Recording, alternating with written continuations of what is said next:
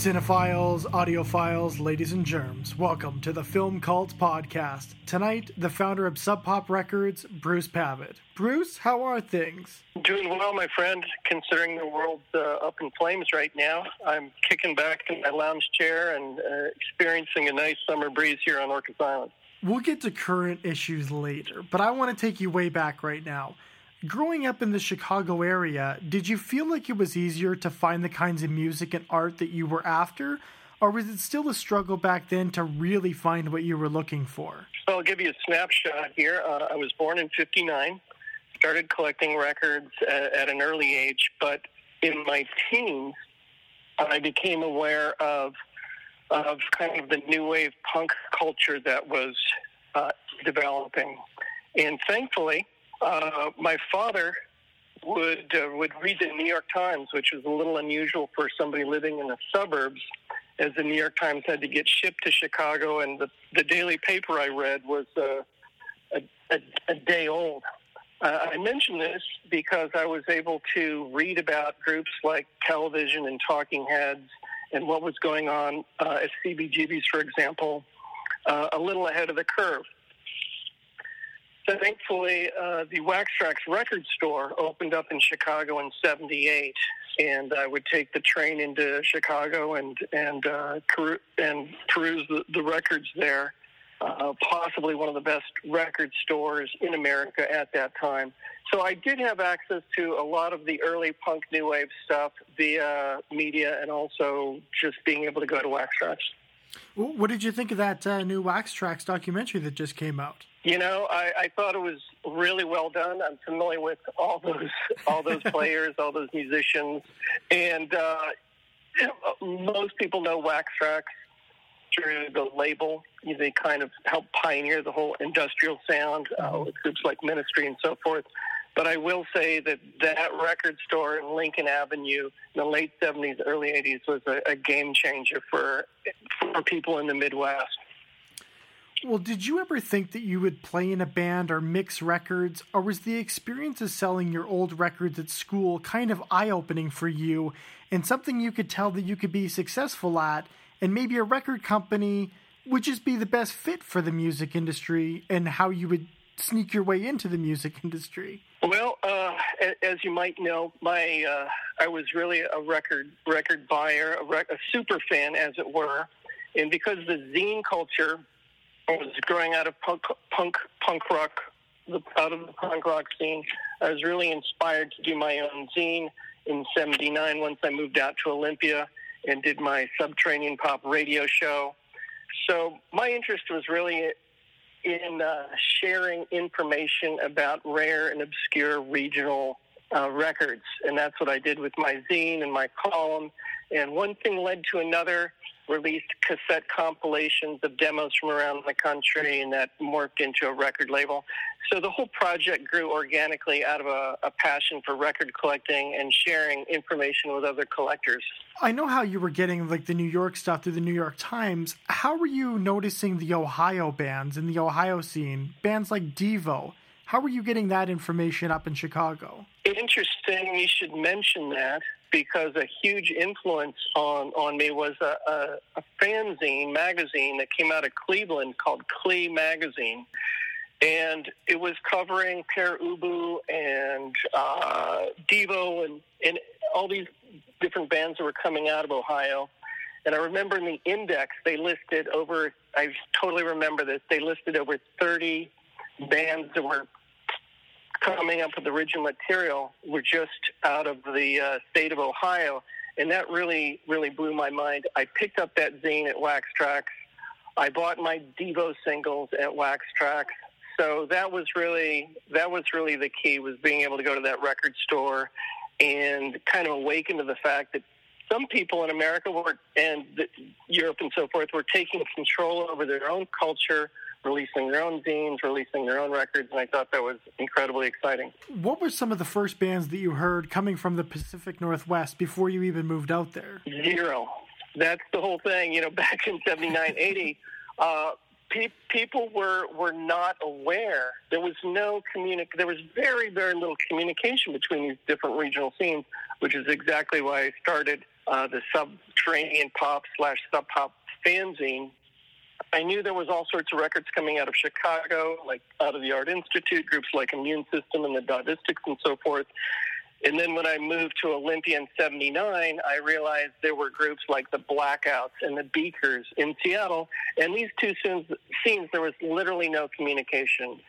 Nobody in Seattle knew what was going on in Chicago. Nobody in Chicago knew what was going on in Seattle, which is, again, the primary reason I started that zine was to start networking regional scenes. What did you think of the Seattle scene when you first moved there? Or I should say the Pacific Northwest scene, because it was more than just Seattle. It was indeed. Certainly Portland and Vancouver. I was blown away. First of all, I had the good fortune of being able to plug into Chaos Radio, which was a community radio station based on at the campus of Evergreen State College in Olympia, which had an independent music policy, which stated 80% of the records had to be indie records. So it was one of the most progressive stations in the country. That was huge. In Seattle, there was an art gallery called Roscoe Louis Art Gallery that had all sorts of performance artists and musicians play. And you have to realize back in 79, 80, 81, the scene really, what was so fascinating about it was that you had musicians. Oftentimes there were also painters, designers, etc. And so it was just a high concentration of very creative people doing music, but also doing all sorts of other things. There was a rich, vibrant scene in Seattle, as well as Portland, as well as Vancouver. Was there a reason that you chose Olympia as opposed to somewhere like UW? Yes. Well, the Evergreen State College was one of the few state-sponsored alternative schools in the country. I believe there was just a couple others. I had gone to an alternative high school, one that emphasized independent studies, for example, didn't have grades, was very free-thinking. And so I really wanted to go to a college like that. And so that's what led me to Evergreen. It was affordable, classes were small, and they gave me a lot of freedom. What did you learn most from your time at Chaos in Olympia? I would say I met a very creative group of people who were all kind of working out of Chaos. Steve Fisk, the producer, Kelvin Johnson, who went on with Beat Happening in the K record label, John Foster, who started Op magazine, which morphed into Option. So what I really learned through Chaos and my time at Evergreen was I learned all the details of the indie records that were coming out of America, because they were all in the library at Chaos. Furthermore, the zine Op that came out of Chaos was documenting and reviewing a lot of these records. So that was my real schooling at Evergreen, was learning all the nitty-gritty details about the small indies from around the country. When you got that first check from the fanzine, really from a huge gamble, did you ever think that your career might take the path towards rock journalism? Or was the goal really always to start getting out some releases with the zine? The goal was really to keep the zine going. I enjoyed getting a lot of free records. Once I established the zine, bands from all over the country were sending me records, and that was kind of the payoff. And I'd always make just enough money from my subscriptions and sales to put out another issue. You have to realize I was getting college credit at Evergreen for doing this. So everything just really evolved in a very humble way that was very satisfying. When was the first time that you saw Charles Peterson's work, and how much direction did you give him when it came to shooting shows? Great question. I moved to Seattle in 1983, and Mark Arm, who went on to become the singer of Mudhoney, introduced me to Charles Peterson. So I knew who he was. I knew he was a photographer, but I believe it was in the spring of '86. I was at a party at what was known as the Room 9 house. There was a group called Room 9. They had a house in the U District right next to the Rainbow Tavern, where a lot of bands played. And he had these I believe they were almost 3 foot by 4 foot prints hanging up in the living room of this house. He had access to very inexpensive printing through the UW. And as soon as I saw his work in that context, that was a total game changer for me, because I realized that he was really onto something. And if I could marry these images with the sound that was coming out of Seattle, we would really have something. So it was a momentous moment when I saw those images. And I've never really given him any instruction. I just fell in love with his work, and I think he is the pivotal and iconic Seattle artist from the 90s, and his work just is continuously appreciated globally for what it is. I don't think that you get enough credit for just how much you had a vision of shaping a scene, especially when it came to going across the pond. Did you have this vision before John Peel started writing about you guys? Or did it kind of push you forward after you saw what John Peel was writing about Sub Pop 200? Well, I'll tell you an anecdote. In '87, I went to Amsterdam, and I'd made a little bit of cash off of the very first Sub Pop record, which was called Sub Pop 100. It was a collection of demos from around the country. It's kind of like the tapes I was putting out. This is before the focus on Seattle. So I'm in Europe, I'm in Amsterdam, and I remember seeing this huge billboard for the movie Rocky with Sylvester Stallone, okay? And it sounds a little silly, but at that moment I realized, wow, America's most powerful export really is its culture. It's the films, it's the music, and I instinctively understood that people in Europe would get excited about what we're doing in America, in Seattle, if I could just kind of frame it right, because the world is and continues to be fascinated with American culture. Well, did you ever get to thank John Peel for writing those reviews on the Sub Pop 200? Not in person, but I did. We did write him, and we would thank him in interviews and so forth. And that was a huge break to get John Peel playing Sub Pop 200, playing the Mudhoney record, and then also reviewing Sub Pop 200 in the London Observer, and stating that Sub Pop had the most distinctive regional sound since Tamla Motown. That was the highest endorsement we could have expected. So it was a huge break. And once that happened, the European press and industry started getting behind us. Do you think one of your best decisions ever was getting that Sub Pop logo once Nirvana had moved on to the major labels, still having that Sub Pop logo on the back of those albums? That was a great coup for sure. Much appreciated. We loved Mr. Poneman, John Poneman, my business partner, and I. Really, we loved having that logo, and it got reprinted. It just got referenced a lot, and we always tried to make the extra effort to get our name in the press or our logo out there through T-shirts and so forth. We're very, very brand conscious, and certainly getting the Sub Pop logo on the back of Smells Like Teen Spirit and Nevermind was a huge coup. Did you really just have disagreements with Poneman on the label's future, or were there other reasons that saw your departure in 1996? You know, it's interesting. Well, I could just riff on this for a bit, but simply as the company grew, it became more departmentalized. In many ways, it became more professional, which from a corporate perspective is great. But I realized that what was really fueling me as a personality type was the creativity, the spontaneity, the intuitive process of kind of making stuff up as you go along. That's really how I'm wired. And so as the company grew and became more organized, more professional, and more power to them, it just became more dissonant with myself. And it's hard to keep a business small.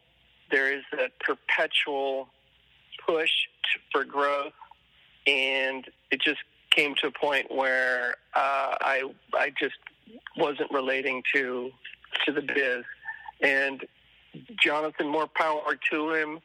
He and Megan have kept the label alive, kept it going. I have tremendous respect for that, but it was time for me to check out. I moved to Orcas Island, raised a couple of beautiful kids, and can't really complain. What were some of your favorite venues back in the early Seattle days? There were some great venues. I loved the Vogue nightclub. It was downtown. It was very intimate. They were known as kind of a dance club, kind of a rock dance club. But they would do, bands would play there. Again, very intimate.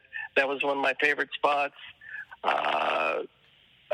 The Central Tavern, which had been around since the 1890s, is still around, was another intimate venue that was a little bigger.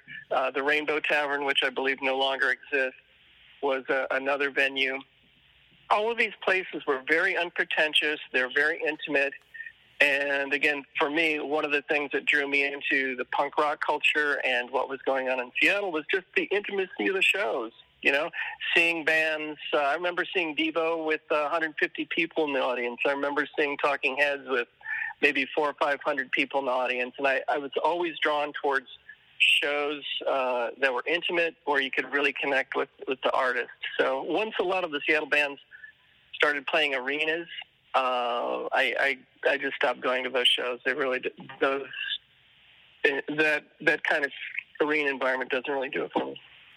What would you say that the biggest changes you've seen throughout the entire Pacific Northwest have been over the years? Well, I think fundamentally, I would have to talk about Seattle. Seattle's definitely gone from more of a working class town to a tech/professional town, and that's driven up rent. It's driven up home costs. So a lot of creative people who don't really want to work for 40 hours a week and then be in a band got squeezed out. A lot of those folks moved down to Portland, actually, which is going through its own changes, but it's still cheaper and funkier and more receptive to artists than, I believe, Seattle. So Seattle's become more corporate, more expensive, and I think it's just a very different city than it used to be. I feel like I know your opinions on arenas right now, but there is talks about how they want to help foster new talent from Seattle at the Climate Pledge Arena. Do you think that this is possible? And what kind of an impact do you think that this new arena will have on the future of live music in the entire Pacific Northwest? Or do you think it's just another hockey arena?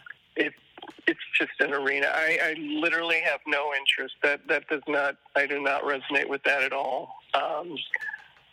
I'm all about the city really needs to step up and help support some of these smaller clubs, like in Seattle, for example, right now, Mo nightclub, as far as contemporary spaces, is excellent.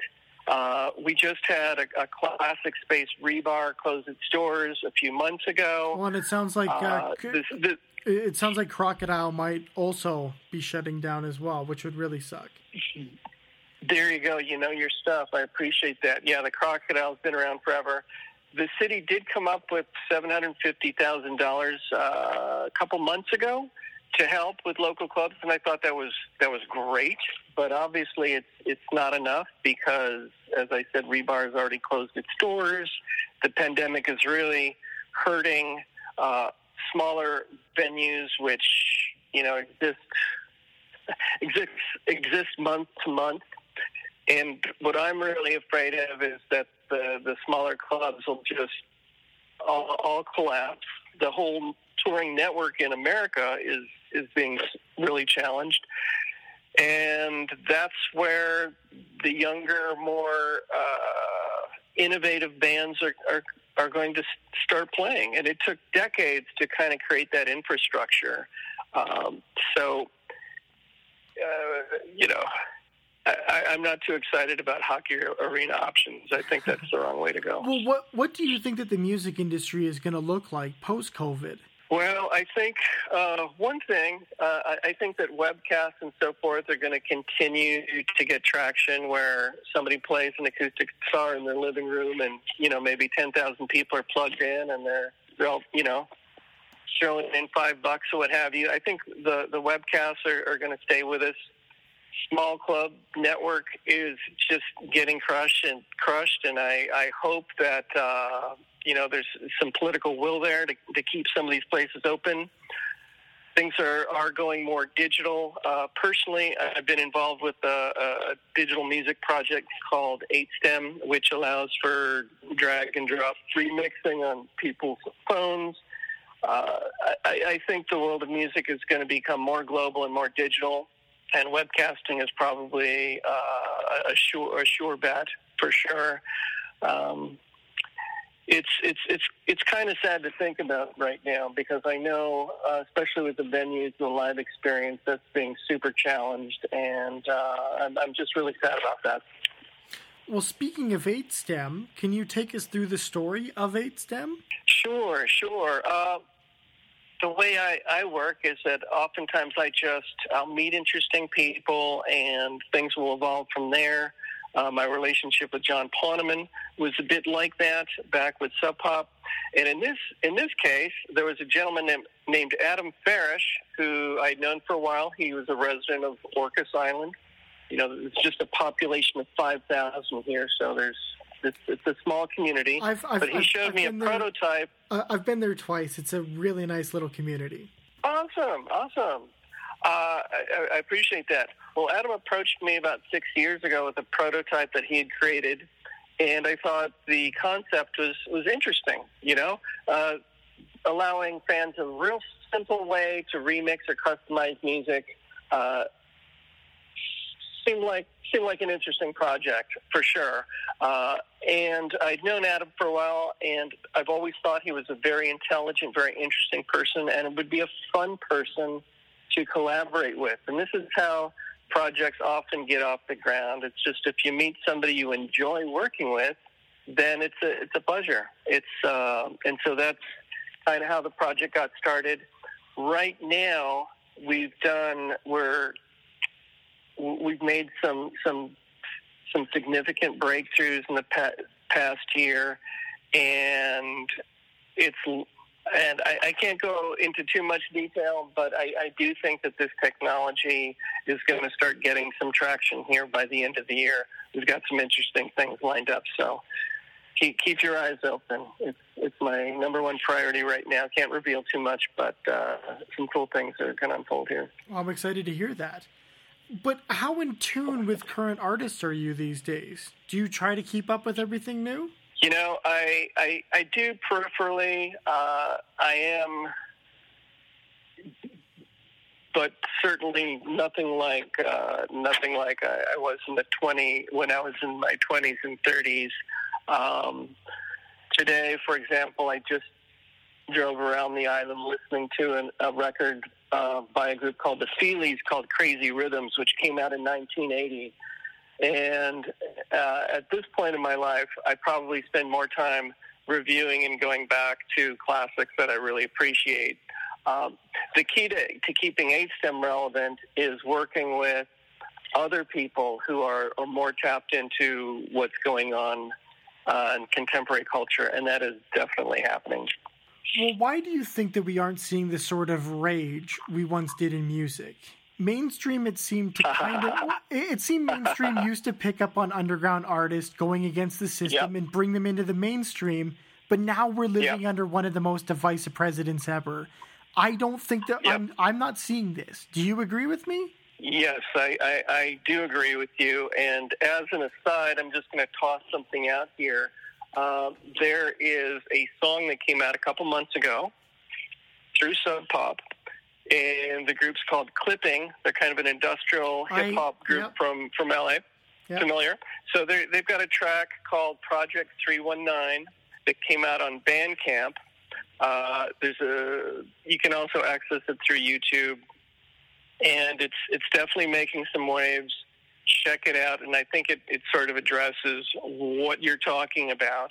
And frankly, I do agree with your point here. It's pop culture in general. Like, if you look at the pop charts, what's very popular, it's shockingly bland, shockingly non-confrontational considering what's going on. But hopefully that'll change. Why do you think that music right now isn't having the same kind of cachet that it once did? Our currency that it once did, I should say. Number of different reasons. One would be, just to compare I'm 61, born in 59. When I was a teenager in the 70s, a lot of my time and a lot of my money went towards records. That was very common, very, very common. And I didn't have cable TV. I didn't have Facebook. I didn't have Instagram. I didn't have games. I didn't have a phone.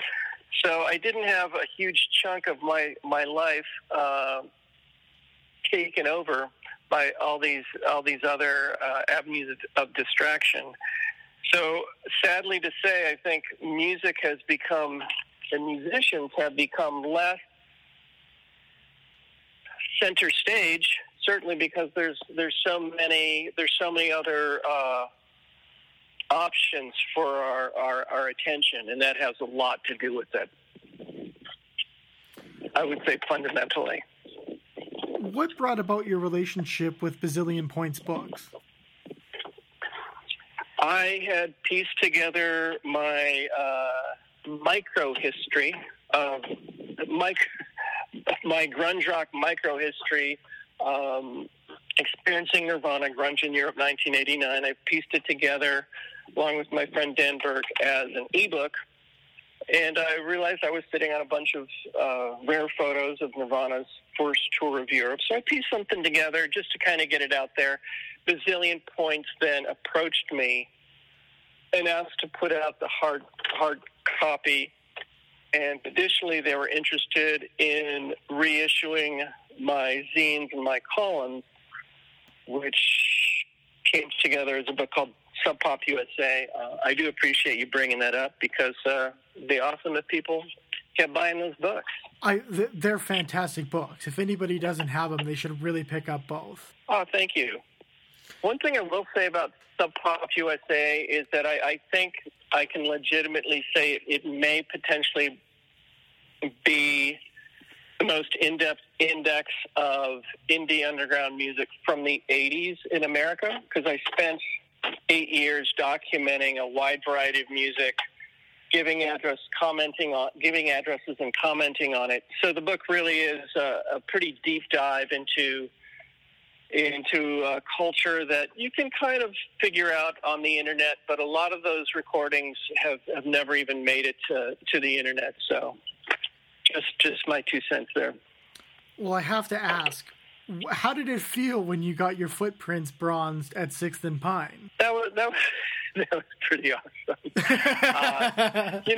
And I will say, John and I we kind of had a little falling out when I left, and we were distanced a bit. And I think being invited to have our shoe prints bronzed there downtown was the best thing about it. Was really reconnecting with John, and John and I have been slowly coming back together, and we're talking very regularly now. So I'm up to date on what's going on with the label.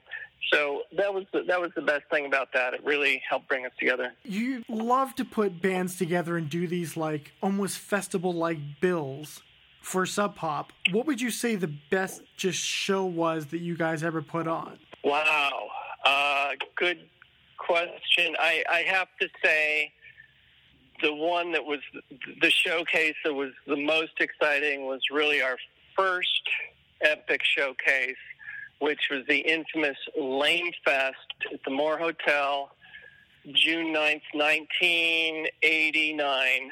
And at the Moore Theater, there was about 1,400, 1,500 kids there.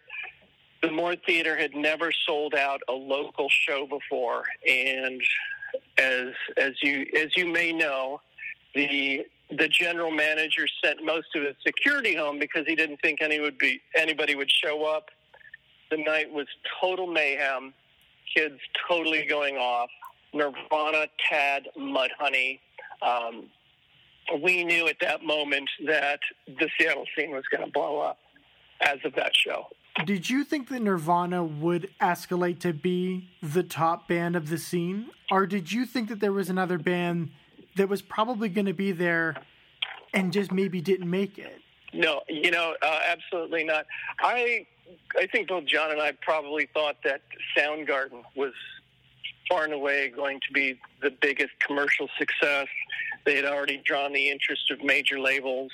Chris Cornell sang in perfect pitch, total rock star. They did go on to sell a lot of records and become very celebrated. When we first started working with Nirvana, they were still working out some kinks.